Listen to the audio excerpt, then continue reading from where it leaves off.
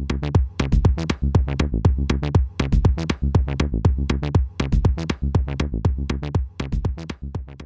ladies and gentlemen, boys and girls, Mel Herbert here, Elon Daily. It's Friday, December 6th. Yeah, I think I forgot to say that the last couple of times. It's a bit upsetting. Hey, back from Vegas. Got to tell you a couple of things about the Vegas trip. So I told you about the fast charging. What? That was the bomb. But, the autopilot on the way back, again, sensational. It wasn't raining this time. And it's sort of the perfect drive for autopilot because there's a lot of straight lines and well-marked roads.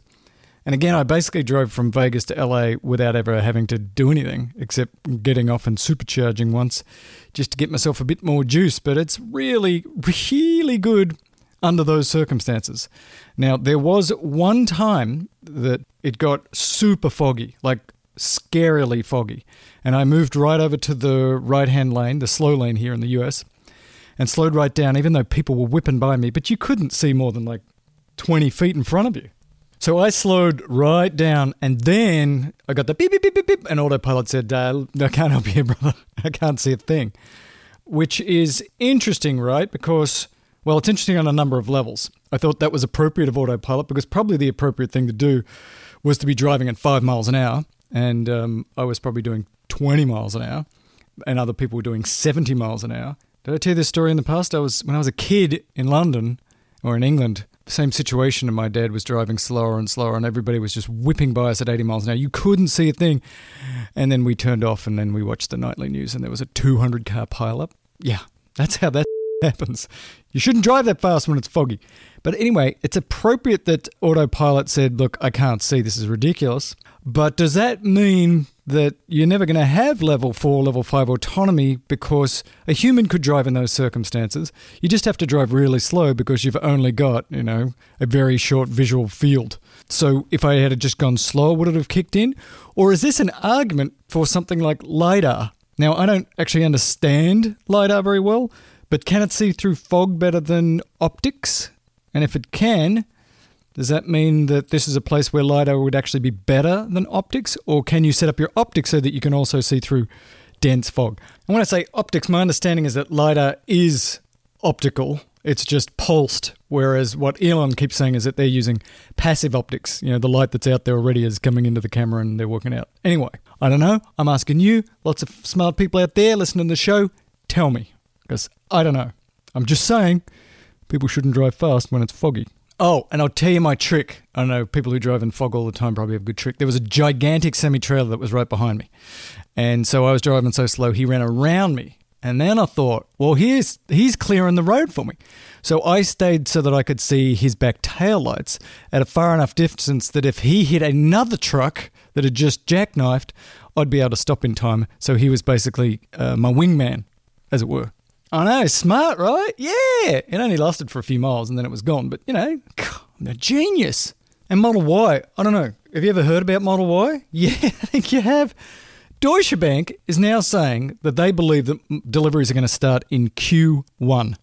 That's right, Q1, like next year, which is 26 or 27 days away. And they are saying this for the same reasons that other people have been saying it, that they're got the inside track that there's all these parts suppliers saying that they've been asked to crank up the parts for Model Y, like huge amounts. And so, will we really see volume production in Q1?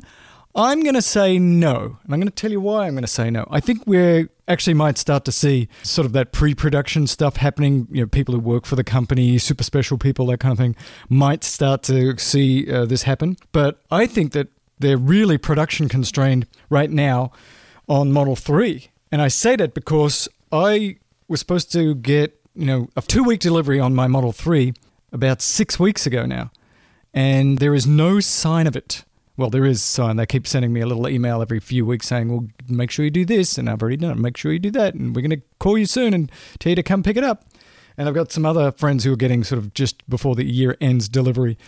And they're saying the same thing. What was supposed to have taken 2 weeks, they are more than a month or 6 weeks away from that date. So I think that they're going to have a huge quarter, and I think that they're production constrained. So I'm not sure how they're going to crank up volume production of Model Y early next year. They need another tent.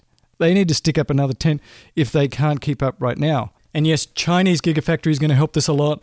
And in 2021, maybe the Berlin Gigafactory 4 will be up, and that will help sort of for European stuff. But I just think they're not going to be able to do Model Y in volume until the Chinese factory just takes that burden away from them and they throw up another tent or something, because it really seems like they're a little behind again. Now, do you know Model X?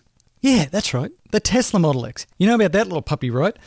And it made sort of history here in the US, where it received a 5-star safety rating, which I believe was the first time that an SUV or SUV crossover had ever gotten a 5-star rating. Well, they've just pulled it off in Europe as well.